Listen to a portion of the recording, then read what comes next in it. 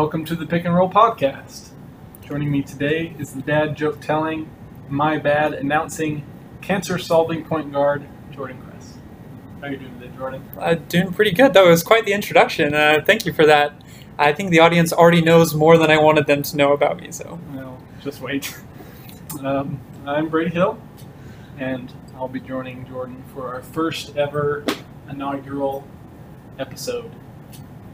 We decided to do this podcast because we looked around at the world and said, what does the world need in 2020 in a pandemic? There's not enough sports radio happening, obviously. And there's not enough podcasts in general. I think that's like an underserved market right now. So we decided we were going to give it a shot. Yeah, and there's also not enough just 20-year-old kids giving their analysis on sports and everything that's happening in the sports world. So that's what we're here for, to give you our expert knowledge. Yep. We both go to BYU. Yeah. Jordan, no we don't. Jordan graduated. Yeah. He's like... Went to BYU alum. BYU. He's an alum. That sounds fancy. So we're both here at BYU, and things we're going to talk about are basically just what we're interested in. We're going to talk about BYU sports. We're going to talk about the NBA, although that's more Jordan's thing. I like the NBA, but I'm not quite as on board as Jordan. But we do love both college basketball, and I like baseball. Jordan doesn't really like baseball. I don't know how much baseball we're going to talk, but I also love Texas football. So we may eventually talk Texas football, and I think Jordan may just kind of stare at me while I rant. I mean, no, I'll throw my 2 cents in there. Okay. I watch Texas. Okay. Yeah. So we're just gonna kind of talk about what we want to talk about, and should be fun. Yeah, should be good. I'm excited. Should we get started? Yeah. So okay. Today, I wanted to just start off talking about BYU football. It's the coolest season for BYU since 1984. The national championship run. Yeah. Mm-hmm. They've had a few other seasons. In 1996, they went to the Cotton Bowl, beat Kansas State, and they were really good. And in 2001, they almost went undefeated until the very last game. I believe they lost. So they've been good. They have a strong history. They were good up until 2010 with Max Hall, even when they had Taysom Hill for a few years. They've been good. They've been solid. But for the last few years, they've really been down. They haven't been particularly relevant. They went independent for the purpose of an elevated status. They were tired of being in the group of five, and up until this point, they really haven't proved that they belong in the Power Five. But this is the year that they've really kind of, I think, reached their potential and done a lot. What have been your thoughts and expectations for BYU? Yeah, I mean, I feel like this year just really kind of personifies the life of a BYU fan, because it seems like whenever it counts, BYU doesn't perform, and then when it doesn't count, BYU does perform. Like, for example, this last year for college basketball, BYU looked like they had a great team, and of course, the season and tournament got canceled because of the coronavirus. Yeah. So this is another, just a situation where that is the case, because this season, although they've performed really well, they, because of the coronavirus and all the games that they had to cancel, their strength of schedule just hasn't been where it is needed to be. So, yeah, I mean, it's just so nice though, because this is my last year at BYU, and for all 4 years pretty much, I have seen BYU not meet standards that they should have. Last year, they go to Tennessee, beat Tennessee, have USC at home, beat USC at home, and then they go out and friggin' lose to Toledo and USF, and then later in the year they lose to San Diego State and Hawaii, but they beat Boise State, who's ranked. So they're just infuriating, like showing potential, but never living up to what I know they can be. Whereas this year they didn't have quite so many of those big names, but they have done what they needed to do, and they've beaten the teams that they should beat. Mm-hmm. And if they would have just done that for the past decade, even if they didn't beat Wisconsin and Boise State a few times in those kind of schools, if they had just gone out and beaten the Troys and La Techs of the world, they would have had substantial winning records every season. But yeah, so it's been really satisfying for me to watch this BYU football team. How, considering their schedule, you brought up how like they don't play hardly anybody. Yeah, And not of their own caliber. choosing. Like, Yeah, none of their like they didn't they had a tough schedule. They just weren't able to play those teams. But considering their schedule, how good do you think they actually are? Are they a team that can really compete with the big dogs this year? I think they are. I think they measure up as far as defensively goes with BYU teams of the years past, because that's really been kind of a strong suit of BYU in the recent years has been their defense. And I feel like their defense measures up. And I've been pleasantly surprised with the offense this year. I was questioning at the beginning of the season what the impact of the loss of Matt Bushman would be, because obviously he's a big target to be able to for Zach Wilson to be able to utilize. What I've been surprised is the other wide receivers have stepped up. We've got Gunnar Romney that's really stepped up this year. Dax Milne, I had no idea that he was that good. He's been very stellar. So overall, I just think they're a very competitive team. If they get matched up against one of the big Power 5 teams like an Alabama or Clemson, obviously there would have to be some crazy stars that would have to align for BYU to pull off an upset there. But I think they could be competitive with most other teams in the country. So, to be honest, before the season started, did you think Zach Wilson was even the starting quarterback? Like, would you have actually picked him over Jalen, over Baylor Romney and? I still would, because I feel like he brings a different skill set to the table, like a different level of athleticism than Baylor Romney. And Jaron Hall, though. He's athletic too. Jaron Hall, like, he's really good. That's true. Too. That's true. So, I don't know. I watched those games. When I was going into the season, I heard they were going to start Zach Wilson. I'm like, I guess he's been the guy, and like, you can't bench people, but I wasn't super confident with him going into the year. But pretty much immediately, the first 2 games of the season, I was like, oh, this is a different cat. Like, he's gotten a lot better, and it's not just him. I think across the board, they are much, much better, especially on the offensive side of the ball. Like, as a Texas fan, I'm watching Texas and I'm watching BYU, and it's eternally frustrating to watch BYU have more talent, or at least like seem to have more talent than Texas, which has one of the top recruiting classes. Like, the 5th of all the teams in the country. They have like the 5th highest like number of blue caliber athletes, 4 and 5 stars in their garbage this year. But I look at BYU's offensive front. If I had to pick 5, if I combine the Texas roster and the BYU roster and put them together, there would probably be only one Texas player I would have on the offensive line. All 4 of the rest of the positions would be BYU. I'm looking at wide receiver. The top 2, at least, with Dax Milne and Gunnar Romney, have outperformed every wide receiver on Texas's roster to this point. And at running back, I think I'd still take Bijan Robinson for Texas just because of his talent level. At running back, the BYU's running backs have been solid. And quarterback, I would be taking Zach Wilson, like across the board. And then their defense is solid. They got a bunch of guys that tackle well. They're not super athletic, but they're in position, and they just do what they need to do and keep people in front of them. And that's all they need as long as the offense is playing really well. And they're blowing people out. Yeah, too. That's another thing. Yeah, Brady, you mentioned the running ability of BYU, and that's been something that's really impressed me this year, because I'm used to seeing BYU running plays going for 2 to 3 yards and never having anything past that. How much of that do you think is the offensive line and the running backs getting better, and how much of that is the offensive play calling? It's a little bit of both, because I think a lot of it's the offensive line. Because I remember when I was a freshman, the starting offensive linemen were really undersized. They had to play a lot of freshmen. The starting left tackle, Brady Christensen, who's going to be in the NFL draft, he's like a projected 2nd or 3rd rounder right now. He had to play as a freshman, and he was only like 260 pounds or something like that. And whereas most like big-time offensive lines, like BYU is now, they're all 300 pounds. And so they've been undersized, I think, for a long time and just young. And this is the year that all those pieces have kind of come together. And they run that zone blocking scheme, and especially against this lower competition with UTSA and Texas State and those kind of schools. They've just been dominating the way that they should. So I think that's the main thing. I do think Jeff Grimes has been great. They run a lot of play action, and they run a lot of simple offense, but they run it all super efficiently and well. Like, everyone is where they need to be. Zach Wilson puts the ball.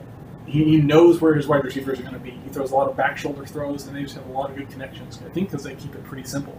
They just do simple routes and play action, and do just a couple of zone running schemes, or to just do them really well, do them better than everyone else. Yeah, that's been something that I've noticed. Like, I don't know. I am not an expert by any means on offensive play calling and everything, but there's been some plays this season where I just have watched them. I just appreciate them because I'm like, that's kind of Jeff Grimes coming out there, just like designing a really good play that just got that player open. So, yeah. It's just everyone is kind of coming together, and they look really good. And this is kind of how I expect BYU to look. More on a regular basis, maybe not quite this good because they look really good to me from just someone who watches a lot of football. But it's nice for a change. Nice for a change, past few years for sure. And then that kind of transitions, I guess, to are we 8-0 right now? 8 games. Yeah, we're 8-0 right now. 2 games left. Northern Alabama and San Diego State. Both of those we're going to be favored by quite a bit. Should definitely win those games. And we're looking at 10-0, ranked in the top 10, and projected right now through most analysts to be in a New Year's Six Bowl for the first time, playing someone like Oregon or USC or Miami or something like that, in like the Peach Bowl or the Fiesta Bowl.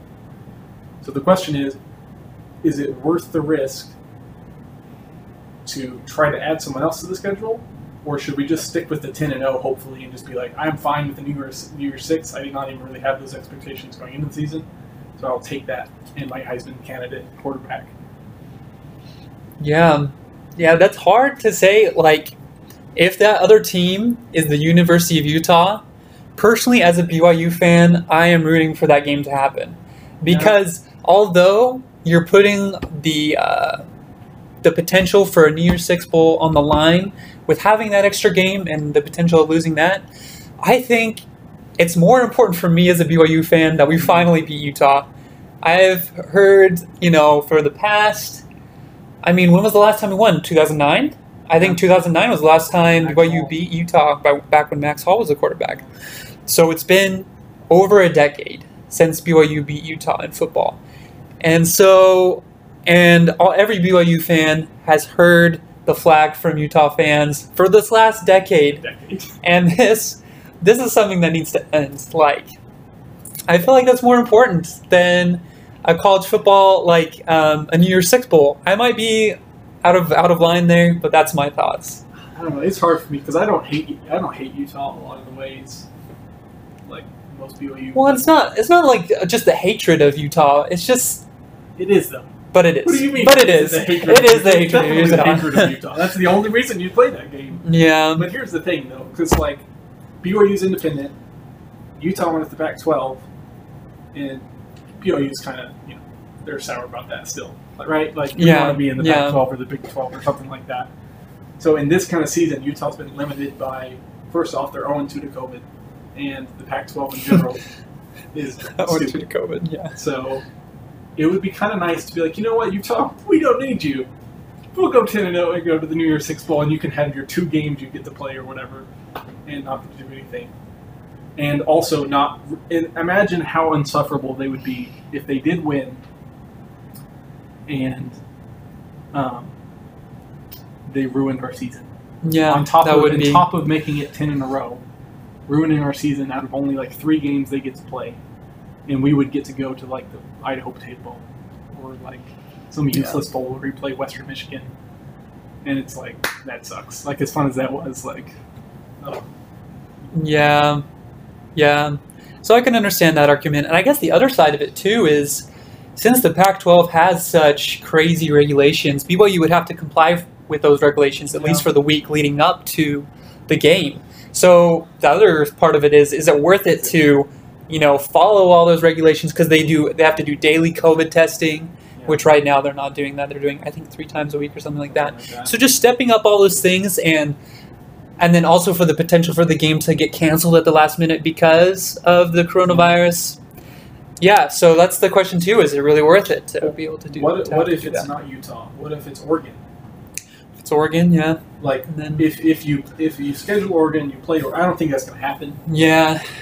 Because I don't really think that benefits anyone other than maybe other than BYU if they win. If they win, I don't think that's going to get them in anyways. I think they still need the same people to lose to get in. Yeah. Which now, is it everybody. Would get them in over Cincinnati because I do think, honestly, if you had to pick, a lot of people are.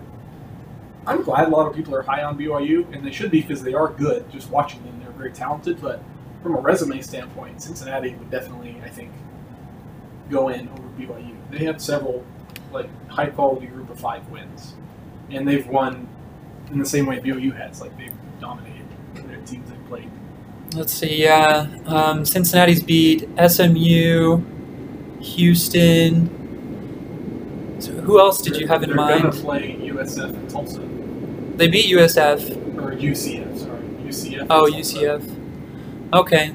But still, that doesn't seem like a very strong resume to me, compared to BYU's. It's not super strong, but And I mean, Houston is also a team that we've beaten. Right. So. But the only team really looking at BYU's schedule that is really very good is Boise State. Boise State's good. That's true. I don't think Navy's been very good. In a lot of these other schools are little bitty schools that Texas State, Western Kentucky, they're just not very good. Yeah. In general, they never will be. San Diego State is okay, but we'd have 1.5 good wins. I'll say 2. I'll say 1.5. I'll give Houston a quarter and maybe a quarter, and then Boise State was a good win. And then San Diego State would be another half. And if only they didn't lose to San Jose State. They got dominated by San Jose State. Oh my gosh. Who were undefeated, but also. But trying to tell me San Jose State's good, Yeah, that's not gonna happen. Yeah. Anyways. So I don't know. I just don't know if it's worth it for them.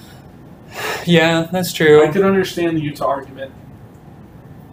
I mean, I guess I could understand the Utah argument. I don't think I'd want to play Oregon. I think I'll just take my New Year's Six. Yeah. I'll play them. If it's anyone but Utah, and then there's still some questions even if it is Utah. Honestly, maybe we just kind of cruise through, stay undefeated, and then hopefully win the bowl game, and then we can just declare ourselves national champions. Yeah, that's right. Yeah, just go all UCF on them. That I don't think the school will, but I will definitely. I will self-proclaim BYU national champions. I was at BYU when they were national champions, and they're probably thinking you were there in 1984, and then you're gonna be like, no, 2020. We're national champions. Yeah, that might lead to a little bit of confusion, but yeah, and you can tell that's all the Utah fans. I'm sure they'll like that. Yeah, I'm sure they'd like that. They'd probably say they're national champions in 2007. Oh yeah. That one. Yep. Okay. So they missed their chance. They didn't declare it. Yep. The office. Now you declare. What is it? What's you declare? In the office? I don't remember. I declare bankruptcy? I don't know. Anyways. I don't remember. Never Okay. mind. Moving on. Anyways. Okay, Well, so I guess that also kind of brings up what we also wanted to talk about later was, this year, because of the weirdness of the coronavirus and how that's impacted the season, a lot of teams that maybe shouldn't be getting the shot for the college football playoff are getting the shot, and a lot of teams that should get the shot aren't. So what would your thoughts be about possibly extending or expanding the college football playoff just for this season alone? See, that's the important caveat to that is it's definitely I would definitely consider it for this season specifically, just how weird it is and people's schedules being weird and games canceling, and it's hard to tell even who's really very good. So I would consider that for this season. I mean, all the other major sports have changed their formats. The NFL is changing their playoff format. MLB let more people in, and they're the most like stringent. We're not changing anything ever, and they changed their format. The NBA went to a bubble. Like everything has been different, and to not change just that little bit for this particular season, and to declare it, they can make it perfectly clear that like we are going back to a 4-team playoff next season. This is only for this season, for the foreseeable future. Totally fine with that, because I don't think it should be 8 teams going forward. Yeah. After this season. So, I don't know. What do you think about that? Yeah, I think that would be good, because part of what I think that would accomplish is some of the teams that are probably going to get into the college football playoff, like the teams that started later from the Big Ten and the Pac-12, that have that better chance, they have more of an opportunity to prove themselves if there's an expanded playoff. So they have to like play in to actually get to where they say they're supposed to be. Because I'm not convinced that there's any good teams in the Big Ten or the Pac-12 yet. I think we could probably say Ohio State's good. That was probably the only safe. Yeah, I mean they've only played. Safe one, but they've played 3. 3 games. No. Okay. And I mean, no one good. They haven't played anyone good yet. But I mean, just because they're Ohio State, we'll say that maybe they're good. Wisconsin. Maybe Wisconsin too. But like I say, and at this point, Ohio State's like 3rd or something. Yeah. They're 3rd and they're 3-0. Yeah. I think that's ridiculous. Honestly. That is ridiculous. Even though I know that they are one of the best teams. Yeah. I don't think there's very much arguing going on who the top 4 teams are, really. It should be Clemson, in no particular order here, Clemson, Alabama, Notre Dame, and Ohio State. Like, those are the 4 best teams. But I don't understand. I hate the argument of, like, just picking the 4 best teams. That's not what sports is. You don't just analyze who you think is the best team. Otherwise, the Patriots, the year they lost to the Giants when they were undefeated, they would have been the Super Bowl champions, because guess what? The Giants won, but like we know, the Patriots are the better team. Yeah. So they just get to be the Super Bowl champion. Like that's not how it works. They lost. Yeah. And so if you only play 4 or 5 games and you didn't play anybody good, then why should they go in over BYU, who has played a bunch of games? But they just get to go in because they're Ohio State, and just because we think they're better. Like that's not a good argument, and that's not. I know I'm biased in this situation because BYU this season is in the mix, but even disregarding that, I think that holds true. So. Yeah, because I think part of it is that those teams from the Power 5 conferences aren't going to have as much opportunities to lose. I know that sounds weird, but BYU needs those teams to have enough hard games so they could possibly lose 1 or 2 games to give them a shot, to give them an opportunity. And I will say, I don't think BYU should get into college football playoff, even if they go undefeated, even if they beat Utah or Oregon or something like one. If they pick up someone from the Pac-12, I don't think they have the resume. I think they should definitely be a New Year's 6, and if there was an 18 playoff, they should definitely be in the 18 playoff. But for a 14 playoff, I don't think they have. I don't think you can legitimately argue them over a team like if Florida wins the SEC, you're gonna kick Alabama out, and if Clemson beats Notre Dame, you're gonna kick Notre Dame out. Their only loss being to the team they already beat once, Clemson. Yeah. So I just don't think they have quite the resume, but it's an interesting discussion.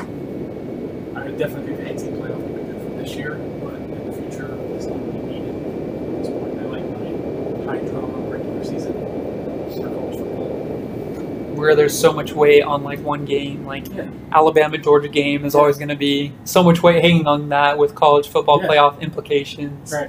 So I agree. I like that too. I would consider maybe in the future adopting a 6-team playoff, where the top 2 seeds have a bye, and then the bottom 4 seeds have to play each other to get in.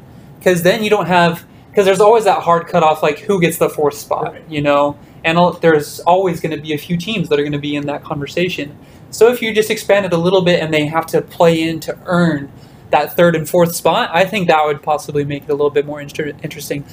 Granted, that's adding another game onto the season, and there might be arguments about doing that, but I mean that's more money, right?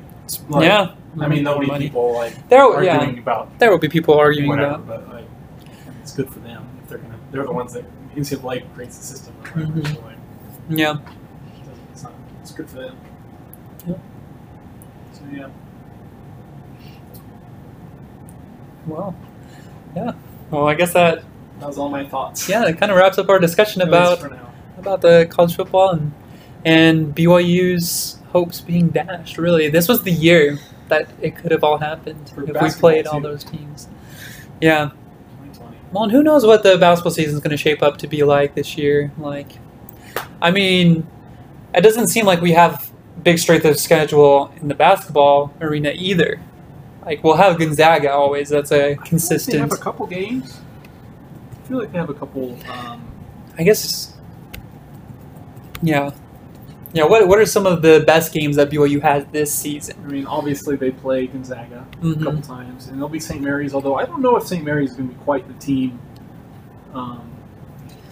Yeah, I don't think they're quite getting the recruiting that they have in the past.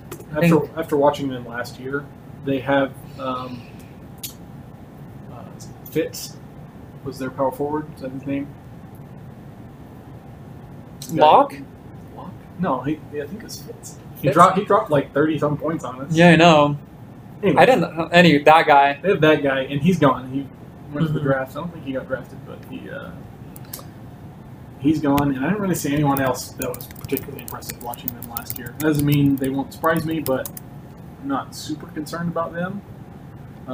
They played their first 3 games this next week. Actually, they play I think it's Westminster, New Orleans, and UVU. So those are all Yeah. kind of cupcakes. They should win those games pretty well. But then they go.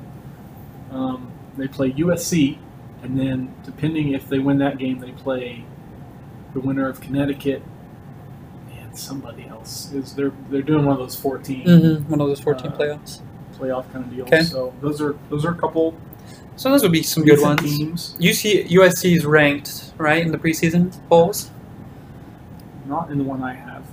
No, it doesn't. ESPN doesn't show that they're ranked, but Oh, there could be okay. in another poll. Okay. They play Utah, who is supposed to be all right. They play at San Diego State, who will be good. Boise State, actually, I've heard they're going to be all right as well.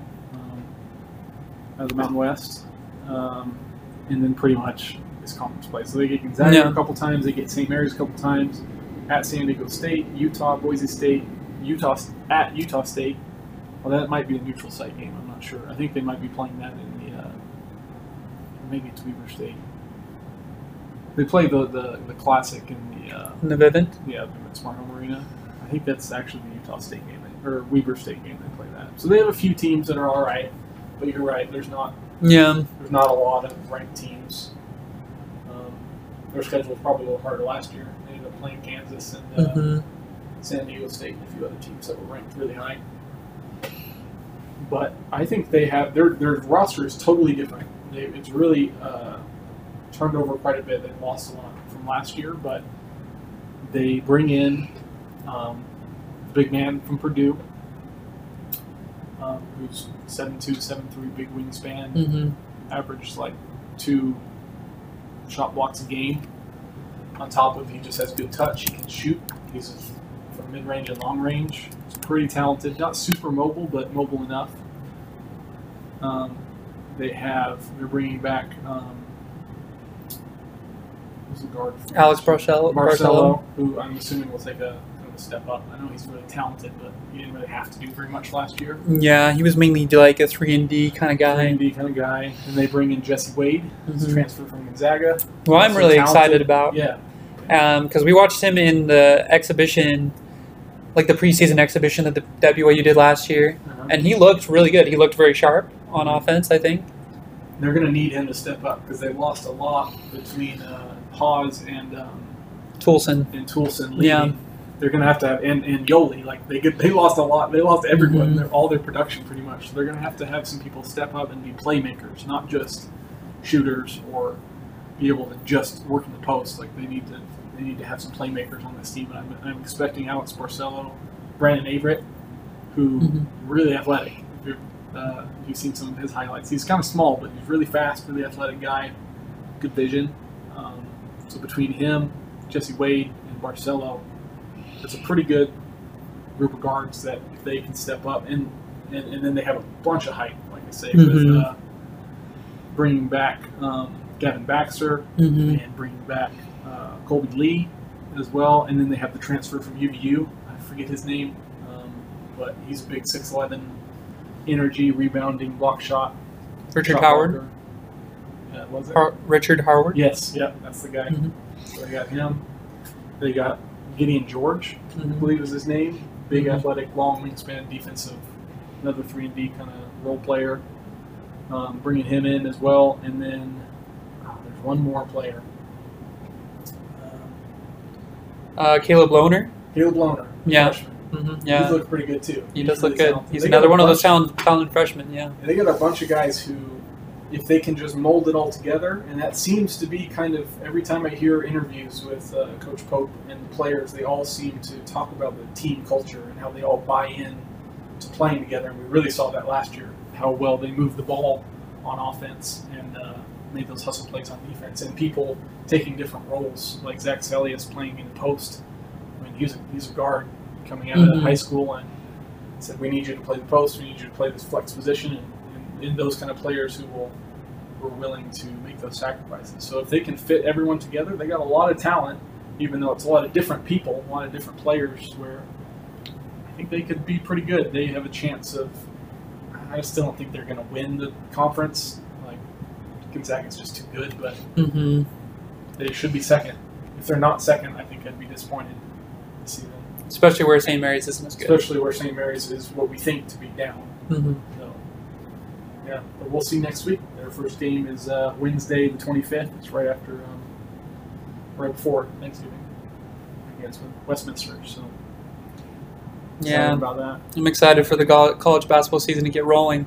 Yeah, it's been too long. We'll have to do a breakdown pretty soon. Is there volleyball, soccer, the things that BYU is actually good at? Oh, so I haven't even thought about those things. You know. Yeah, I mean, so we'll have to see, because BYU got robbed of their men's volleyball championship last year. Yeah, they were looking. They were going to win that. They were, they were looking. Right? Yeah, they were number one Yeah. when the season ended. So really a pretty good time for BYU sports, and we're looking forward to starting the basketball season and finishing off the football season. That's enough, I think. Yeah, I think we need to finish off this segment with the Cougar sound effect. Would you mind demonstrating that for us, Brady? Cougar sound effect? Yeah, the sound effect they make after every first down. Yeah. No, I can't do that. Come on. You got it. I don't have Sarah here. We'll bring Sarah in. Okay, Sarah will be our sound effect person. This is just our first time, so we don't know how to do any of the sound effects or any of the fancy transitions yet or anything. So we're making our own. And we're Brady, going to make our own, or we're going to have Sarah do them for us. That's why I wanted you to do it, Brady. Like, from a vocal standpoint, not like from a... Well, we'll work on our sound effects, but until next time...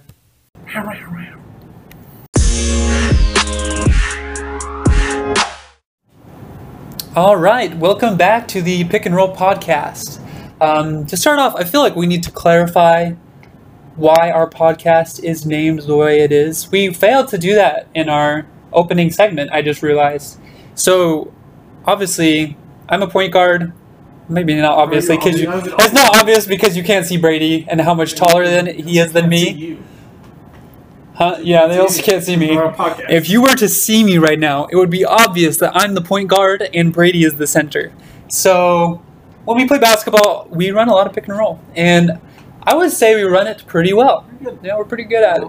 So, that's why we wanted to name our podcast the Pick and Roll Podcast, because it really, personifies kind of our relationship, maybe? Like, feedback session for it? Yeah, through sports. Yeah. Also, we just wanted to be clever. And we thought that was clever. And it's a catchy name. So, it sounds good. We are clever, because you're graduated. Mm-hmm. I'm hopefully well. Mm-hmm. Hopefully. We'll cross our fingers on that. Yeah. Appreciate that. Anyways, so jumping into our next segment, we wanted to discuss the NBA draft, because that's a big topic of discussion this week among sports fans, as it always is every year. The NBA draft, I feel like, does a very good job of showmanship, I guess you could say, and really attracting people's attention. Yeah. The whole offseason, really. Yeah, really the whole offseason. I don't like none of the other sports do such a good job at the NBA as like building up the drama and everything for sure. their offseason. Because honestly, like for the NFL draft, well, number one, the NFL draft is so long; it's hard for me to have any type of interest towards it. Really, like I see who got picked at number one overall. Yeah, so that's another thing. But yeah, the NBA draft is just very fun to be able to. More fun than the regular season. That's the problem. Honestly, it is. Like, well, and free agency, like all the moving pieces, I mean. Just thinking like, oh, what if this happened? Yeah. Like, this would be cool. And thinking about all the different player combinations. But then the regular season is kind of like, you know, not as entertaining. Then playoffs is a little bit better, you know, so it's kind of like a roller coaster a little bit with the NBA. But anyways, so we wanted to discuss this NBA draft and what our thoughts were on it. So I guess to start off, Brady, what maybe surprised you from this year's draft? Yeah, I mean, there was a couple things that weren't super surprising for those that don't know. Anthony Edwards from Georgia, first overall. I thought that was a good pick.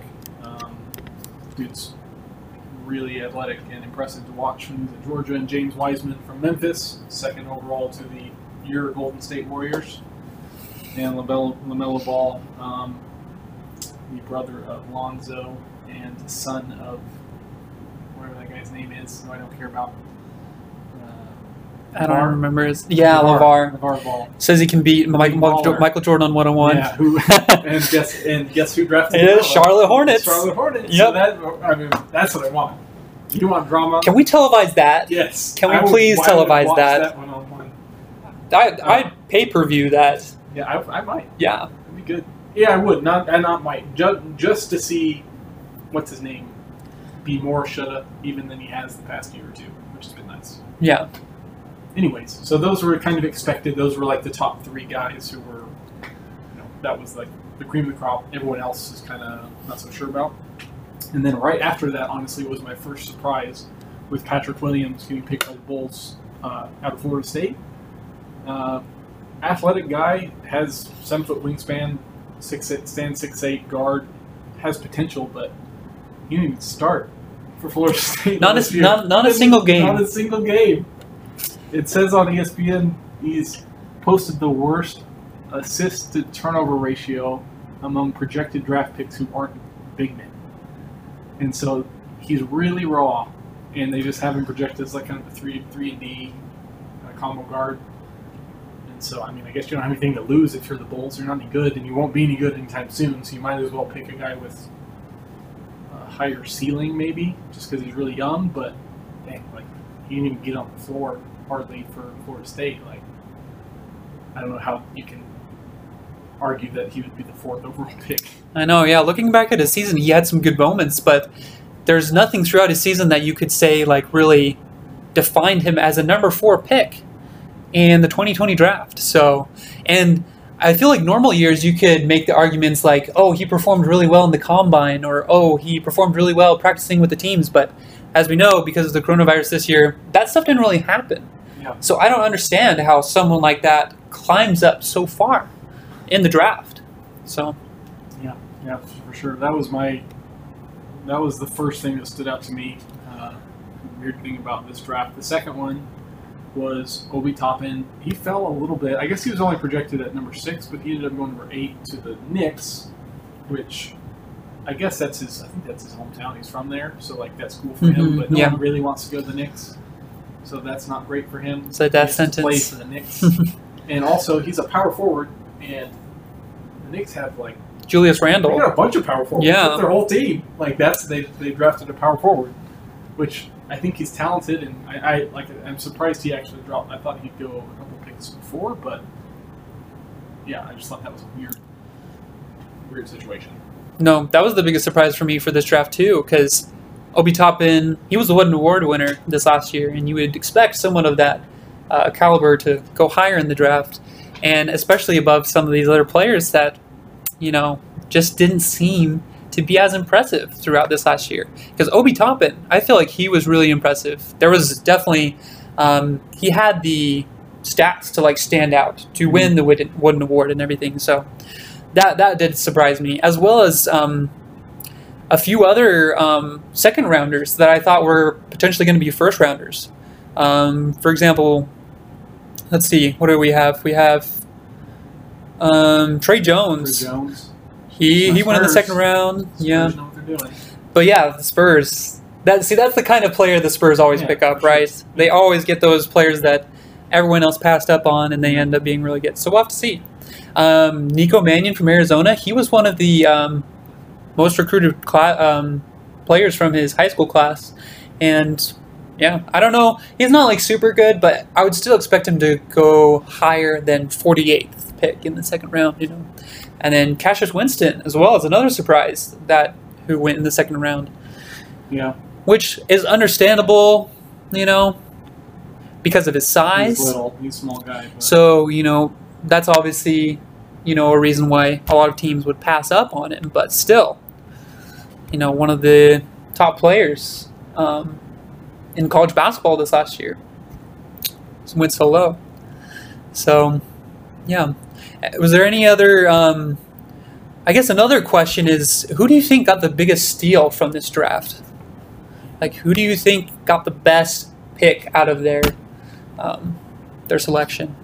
That's a harder one for me to answer because there's a lot of the guys in the first round. Like, there's several dudes from like Israel and France and some people that like I honestly don't know if they're going to be very good. I don't know enough about them. I know one kid I really liked out of Maryland went to the Suns. Jalen Smith. Yeah, Jalen Smith. Yeah, I watched him play in college a few times. He was very impressive. He's 7'2" wingspan, big dude. They still have the other big DeAndre Ayton. Mm-hmm. So like you can pair those two together. They just got Chris Paul. They still have who's the wing? Their dude who scores like 80 points a game. Devin Booker. Devin Booker. Like they're starting to maybe put some things together. If Chris Paul doesn't have very many years left, but he can be a stopgap and be a good, solid option for a push for the playoffs this next season. So that was a pretty good pick for me in the first round. And you look kind of at the second round. I kind of already mentioned Trey Jones for the Spurs, good, solid point guard, and then another one was. I think Cassius Stanley from Duke, even though he was kind of picked where he was rated at, but just watching him, he's a big leaper, 44-inch vertical, big strong dude. I think he could have a pretty high potential as a really strong role player. To be able to get that guy late in the second round, I feel like that's a pretty good pickup for them. Yeah, I agree. The biggest player that came to mind for me was Jalen Smith because he's just such a unique player and he's multidimensional, which is so important in today's NBA for a big guy to be able to step out and shoot the three. And he also he's shown the ability to put the ball on the floor a little bit, which is another important thing that power forwards are having to do more now. Yeah. So to me, that was the biggest steal of the draft. But another thing that surprised me was how late Emmanuel Quickley from Kentucky went in the draft as well. I thought he was one of the top guards this year in college basketball. Granted, we didn't have the entire season to be able to really analyze that, but both Quickley and Tyrese Maxey from Kentucky, I feel like those two players also kind of surprised me. And I feel like those two players could be franchise players moving on forward in the NBA. Honestly, like, who knows? We never know at this point going to the draft, but it did surprise me how low they dropped. Yeah, that's fair. So yeah. There's a couple dudes actually that didn't get drafted that I was a little surprised by. One was Killian Tilly from Gonzaga. The way the NBA's moving, where you're needing big dudes who can shoot, Killian Tilly could stroke it. That guy, like watching him play for Gonzaga, obviously I watch BYU basketball, so I played and see Gonzaga play a lot. When he was on, he was really good from deep. He's like 6'10", mobile, can defend different positions. Maybe not all the positions, but he can rotate through a decent amount on defense. I think whoever picks him up in free agency, as long as I think his main concerns were health. He's had a lot of injuries. But if he can stay healthy, that could be a steal after the draft. And then the second one was more biased was Yoli Childs. Yeah. BYU were hoping to get another BYU player drafted. They've only had like 4 players drafted ever. I think BYU's program they've been consistently like respected, but never outstanding in basketball really. And we were hoping to get another recruit drafted this week, but that didn't happen.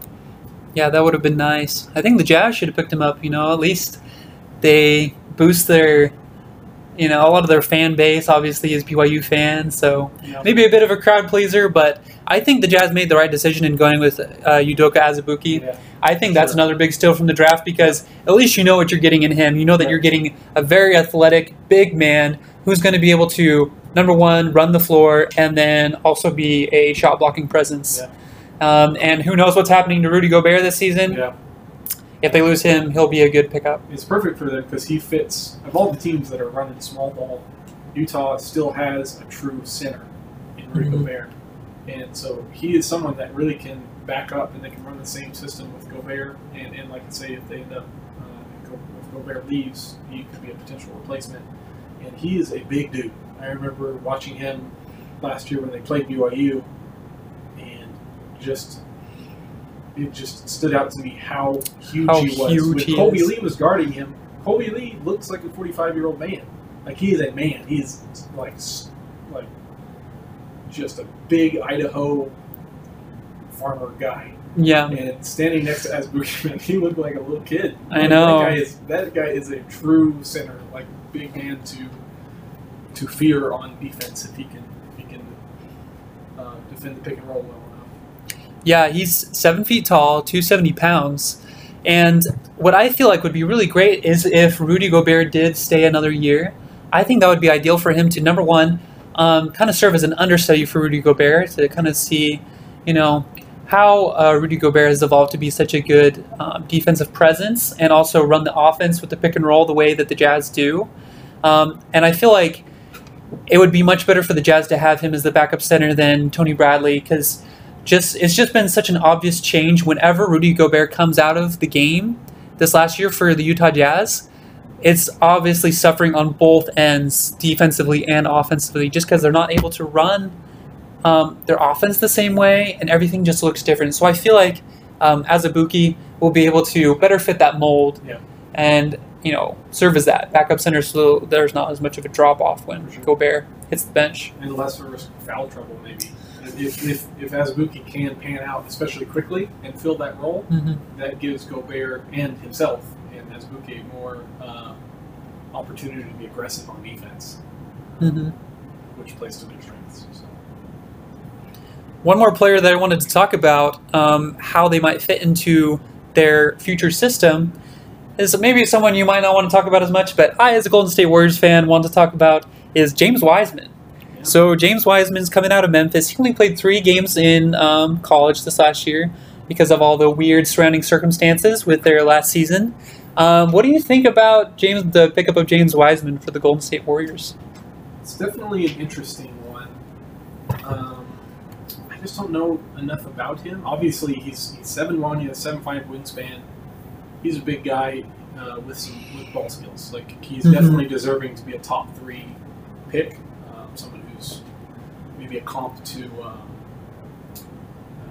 76ers, Joel Embiid, or maybe DeAndre Ayton, like those kind of big, talented centers. Who I just don't know exactly how he fits into the Golden State mold. You've watched them a lot more than I have, so you might have better opinion on that situation. I mean, my opinion is if JaVale McGee can fit into the mold of the Warriors system, they can make James Wiseman fit. He fit into their mold with Kevin Durant. Yeah. Like anyone, I could have fit into his role with Kevin Durant was playing. Yeah, I mean, they would have just played small ball. Kevin Durant would be at 5, and I'd just stand in the corner and occasionally throw it to me. And I would just practice threes every day. That's all I have to do. Okay, maybe that's a discussion for another day. We'll table that discussion for another day to see if Brady could actually fit into the Golden State Warriors system. Let's not do that. But anyways, it's not a good but I think what I'm saying is, basically, I think what the Warriors are looking for is just an athletic big man who can go run the floor, get boards, and I mean, maybe stretch the floor a little bit. Which it seems like James Wiseman has his shooting technique looks like it's like he's got good fundamentals. It's not painful to watch like some of the other big men that we have in the league. So, yeah, I'm optimistic. Maybe a little bit too optimistic. I fear that, James Wiseman might not pan out. Might be like a Greg Oden situation where he's projected to be really good, and you're thinking like, what could be wrong? He's an athletic big man. He's got all these skills, but then you never know what happens. Like injuries or different things plague his career, and yeah, we'll just have to see. Yeah, I mean, it'd be pretty dangerous if he does pan out to have a Curry Wiseman combo. I mean, this is the pick and roll podcast. I feel like I should definitely be supporting the pick and roll. I do support. He is a traditional big man. I support him. He's going to succeed. We need more of those. We need someone with some skill in the paint. Yeah, there's definitely room for big men in today's NBA. Many people say that those days are gone, but I beg to differ. So yeah. So Brady, something that I was thinking about as I was watching the NBA draft this last week is how painful it is, how long it takes. Because I'm sitting there, I ended up only watching through the first 15 picks because each team gets 5 minutes to make their pick, and it just like kind of drags on. My question is, the TV broadcast? I watched the TV broadcast. I was watching it. Okay. Yeah, it's good. Yeah. At least for the first little bit, but then it just starts to bore you after a while. Yeah. So I guess my question is, why do they need the 5 minutes every time to make their selection? Have they not been spending the last few months figuring out who they're going to pick? Are they really having that many discussions with all these other teams? Like, oh, do you want to trade this person for this person, and then you can move up in the draft? Like, what's happening there? I mean, there was several moves in the draft, right? Like there was. Yeah, but you would assume those teams have talked about that before. Before those 5 minutes are taking place. I'm sure there was discussion leading up to that, like, hey, we could potentially But their decisions are based on the decisions that happened before that. Right? Like we just did a whole segment about all these people that dropped really far and that went up higher than we thought they were going to be. So like the Knicks, I don't know if the Knicks were actually going to get Toppin, for example. I doubt that they were like, you know what we need? We need a power forward. That's what we need to do this draft. But they probably just got to the 8 and they're like, he's the best person. Yeah, like, someone has to. We might as well get him. Like he's the best player. So I do understand what it should be. I don't know if this is how it works. You can tell me on TV if this is how it works on the actual broadcast. But it seems like some teams probably could make the pick immediately. Like they have their board, they have their guy. The guy is available. Just make the pick. Like just take 30 seconds and just make the pick. See, but that never happens. But that never They always wait until the last second, and then a lot of times, like even after the timer's up, they're like still haven't got their pick in. I'm like, well, there should be a point where they have to forfeit the pick. That would be exciting. That would be exciting. Yeah, so that's what I'm saying. Yeah, that could be a potential reform. One thing that could be is it could be TV things because they're making it a TV program. Yeah, so they need time for 2 or 3 hours and have all these commercials in there, and they gotta have their commercials. And so if everyone just did it in 30 seconds, then ESPN would be like boom, boom, boom, boom. That's the way I would like it, though. Yeah, well, I don't think ESPN's sponsors would like it. That's maybe true. But do you know what I thought of? Could be a good reform to make those 5 minutes more exciting. I think what we should do. You're scared, aren't you? I think what we should do is we should have someone from the front office of each of these teams, like the general manager or something. They have to go and they have to, during those 5 minutes, they have to shoot 3-pointers or free throws. And they have to make a certain number of shots to get their pick. If they don't reach that number of makes, they forfeit their pick. I feel like that would be more exciting. What are your thoughts on that? So the GM is not in the room with everyone making decisions about. No, he's shooting hoops. He's shooting hoops out there. Did you say 3-pointers? Yeah, maybe the head coach. We could have the head coach or something shooting 3-pointers. There would be nothing I would like more than seeing a bunch of fat old men going out on the basketball court and trying to shoot 3-pointers so that they could get the pick that they wanted. Have the Van Gundys out there shooting threes. Dude, I would die for that. I think some of them might actually die. Some of them might die from it, yeah. Die from that. I remember Stan Van Gundy on the Dan Le Batard show when they were doing an interview with him. He said that he was sweating just shooting free throws. Like, he was physically sweating. So, yeah, but I think that would be very entertaining. A much better use of that 5 minutes than just talking about whatever ends up coming up in the conversation. I mean, yeah. How long did you think about that idea? How long has that idea been pressing your mind? I mean, that just came to me. I was like, what could we be doing in this 5 minutes that'd be better? And I think that would be great. You could have just said anything in the world. I mean, anything. But that would be so funny, I think, to watch all those old guys go out there and shoot hoops. And that would be exciting, too. Like, if they miss those shots and they forfeit their pick and then someone else picks up the next play. Do they have their boss as the owner sitting behind him, and if he misses and they don't get the first overall pick, he's just fired? Like, he just walks off? I mean, probably, yeah. So you have to pick your GM based on the shooting ability. Yep. I think this would be great. Okay. And oh man, the Charlotte Hornets, Michael Jordan comes out. Well, he's not. But it's just someone from the front office. He can just make anyone. That position. Anyone can do it from the front office. You elect someone. Then you just hire someone that's good at 3-pointers, and then it's not fun because they all do it. It can't be. So there's flaws. There's flaws. Or like the general. It has to be like a specific. Maybe there needs to be a height and weight restrictions. So it has to be someone like Stan Van Gundy out there. Aggressive NBA would love to create height and weight restrictions for that kind of just bringing in a whole new wave of discrimination. Yeah, that fits their I think. Yep. So maybe that's not what 2020 reform is all about. Well, do you have any potential reforms that would make the NBA draft more exciting? No? Well, then I think my idea is the best we got then. No. Okay. So I'll pitch my idea to Adam Silver and I'll see what he thinks. Yeah. And we'll go from there. Once we have like 4 or 5 followers, maybe it'll reach him. 4 or 5, you think? No. Like, we got all these listeners. Yeah, you have to listen to us. Okay. Something else that I was thinking about with looking at this draft class coming in this year. So another thought that I had regarding the NBA draft, looking at this year's draft class, was how it shapes up to previous draft classes. And honestly, looking at it, it doesn't seem like this was a very strong draft class. There's no one that really stands out as someone who's going to be a potential star in the NBA. But it got me thinking about, what have been some of the top draft classes that we've had in the history of the NBA. So I have completed the official top 5 draft classes according to me. So it's obviously very reputable. It wouldn't be a sports podcast without a top 5. Without a top 5 list. So that's what we're doing.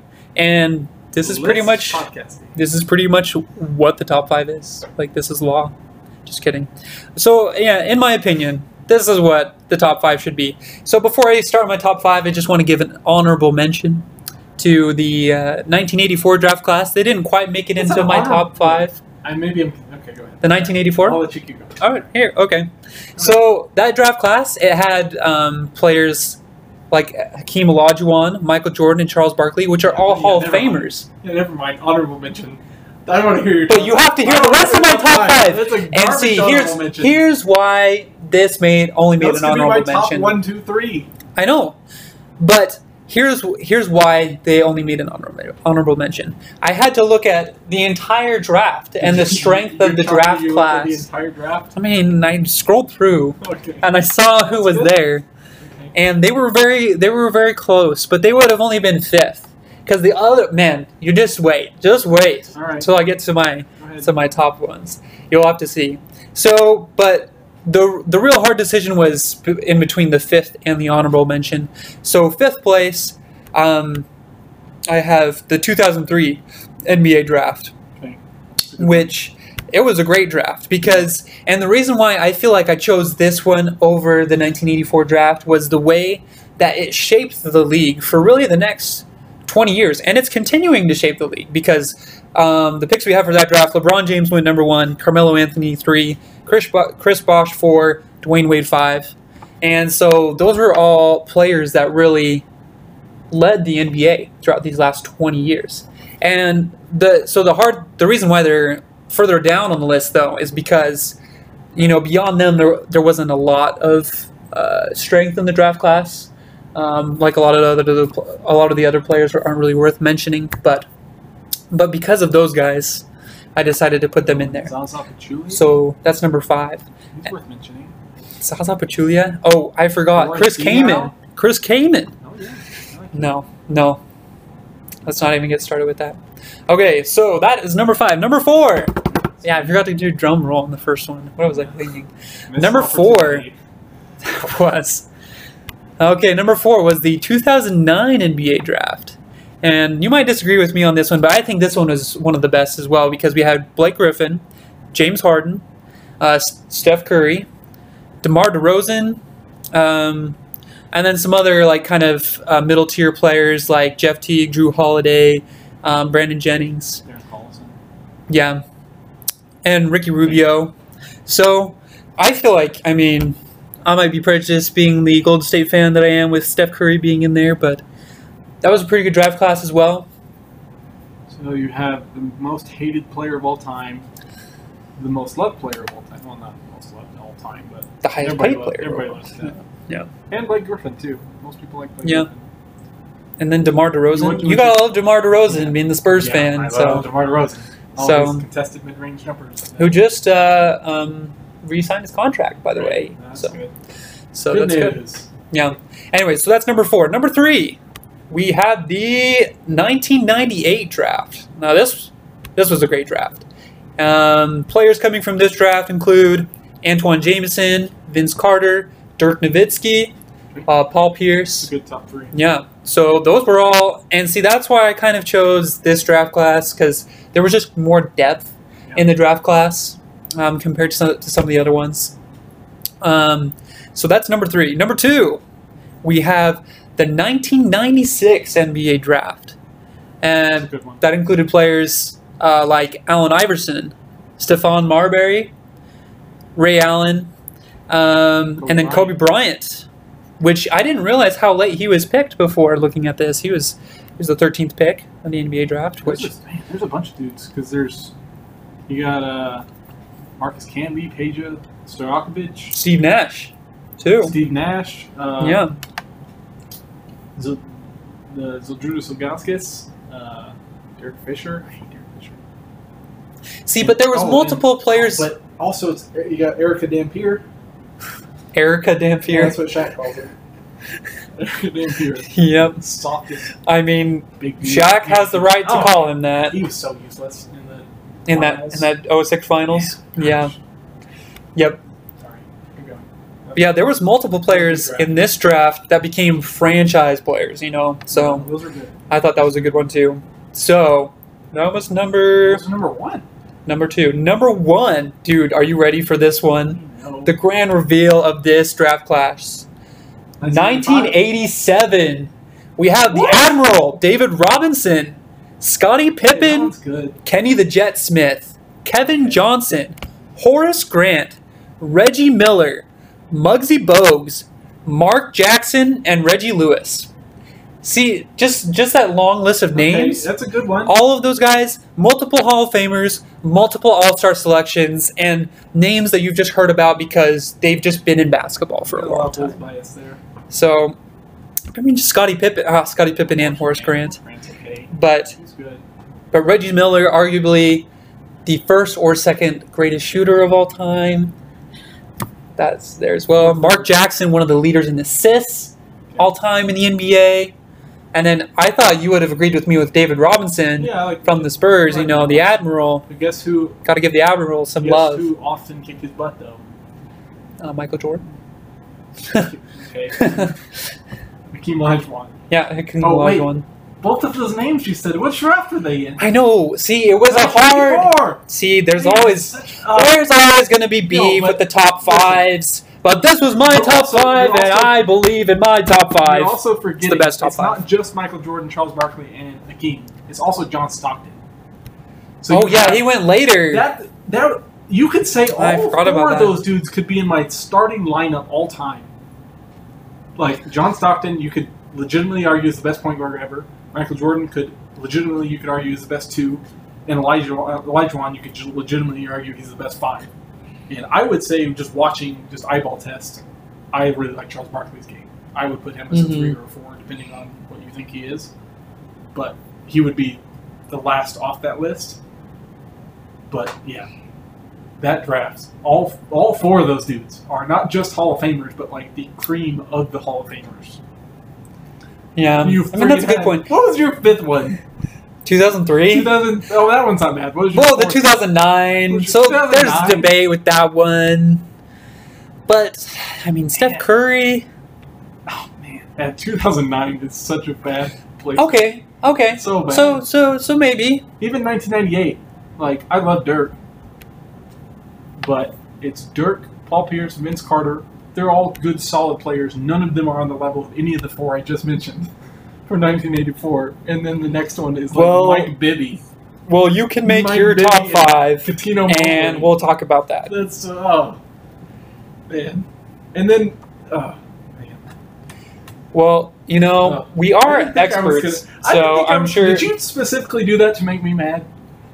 No, honestly, so I was trying to not have the Bulls bias because I love Michael Jordan, and I didn't want to have that bias just to pick his draft class because I love Michael Jordan. But looking at it more, honestly, I don't know if I actually scrolled down enough to see John Stockton's name. So that shows you how much research I did into putting together this top five. All right. So Sam Perkins in that. I mean, Sam Perkins is pretty good. Solid player. I think one of the main things is that, the other drafts just had more all-stars across the board that ended up, players that ended up getting all-star selections. So I feel like that influenced my decision, thinking that those draft classes were deeper. But, looking back at the 84 draft, there was a lot of pretty solid players that, even if they didn't get all-star selections, were, defined the areas that they were in. And I think you have to consider as well that time period that they played in was a very competitive time period in the NBA with, all the players from the Dream Team. They had to compete against those guys to get those all-star spots. So that could also influence the number of all-star selections from that draft. So anyways, that's my top five. Take it with a grain of salt if you want to. But, I honestly wasn't planning on getting super emotionally invested in that. You were just going to be like, oh yeah, I just figured 1984 will be number one, and then there'll be a bunch of other ones, and oh, those are interesting. I forgot about those or whatever. See, that's every other top. That's every other top 10 draft class. You did that on purpose. Countdown. You did that specifically. Yeah, I wanted to be different. I want to be unique. This is a different podcast. When I succeeded. Well, now that we've made Brady mad, I guess we can conclude this segment. Because that's really what we're trying to do here, I guess. So thank you all for listening, and we'll talk to you next time.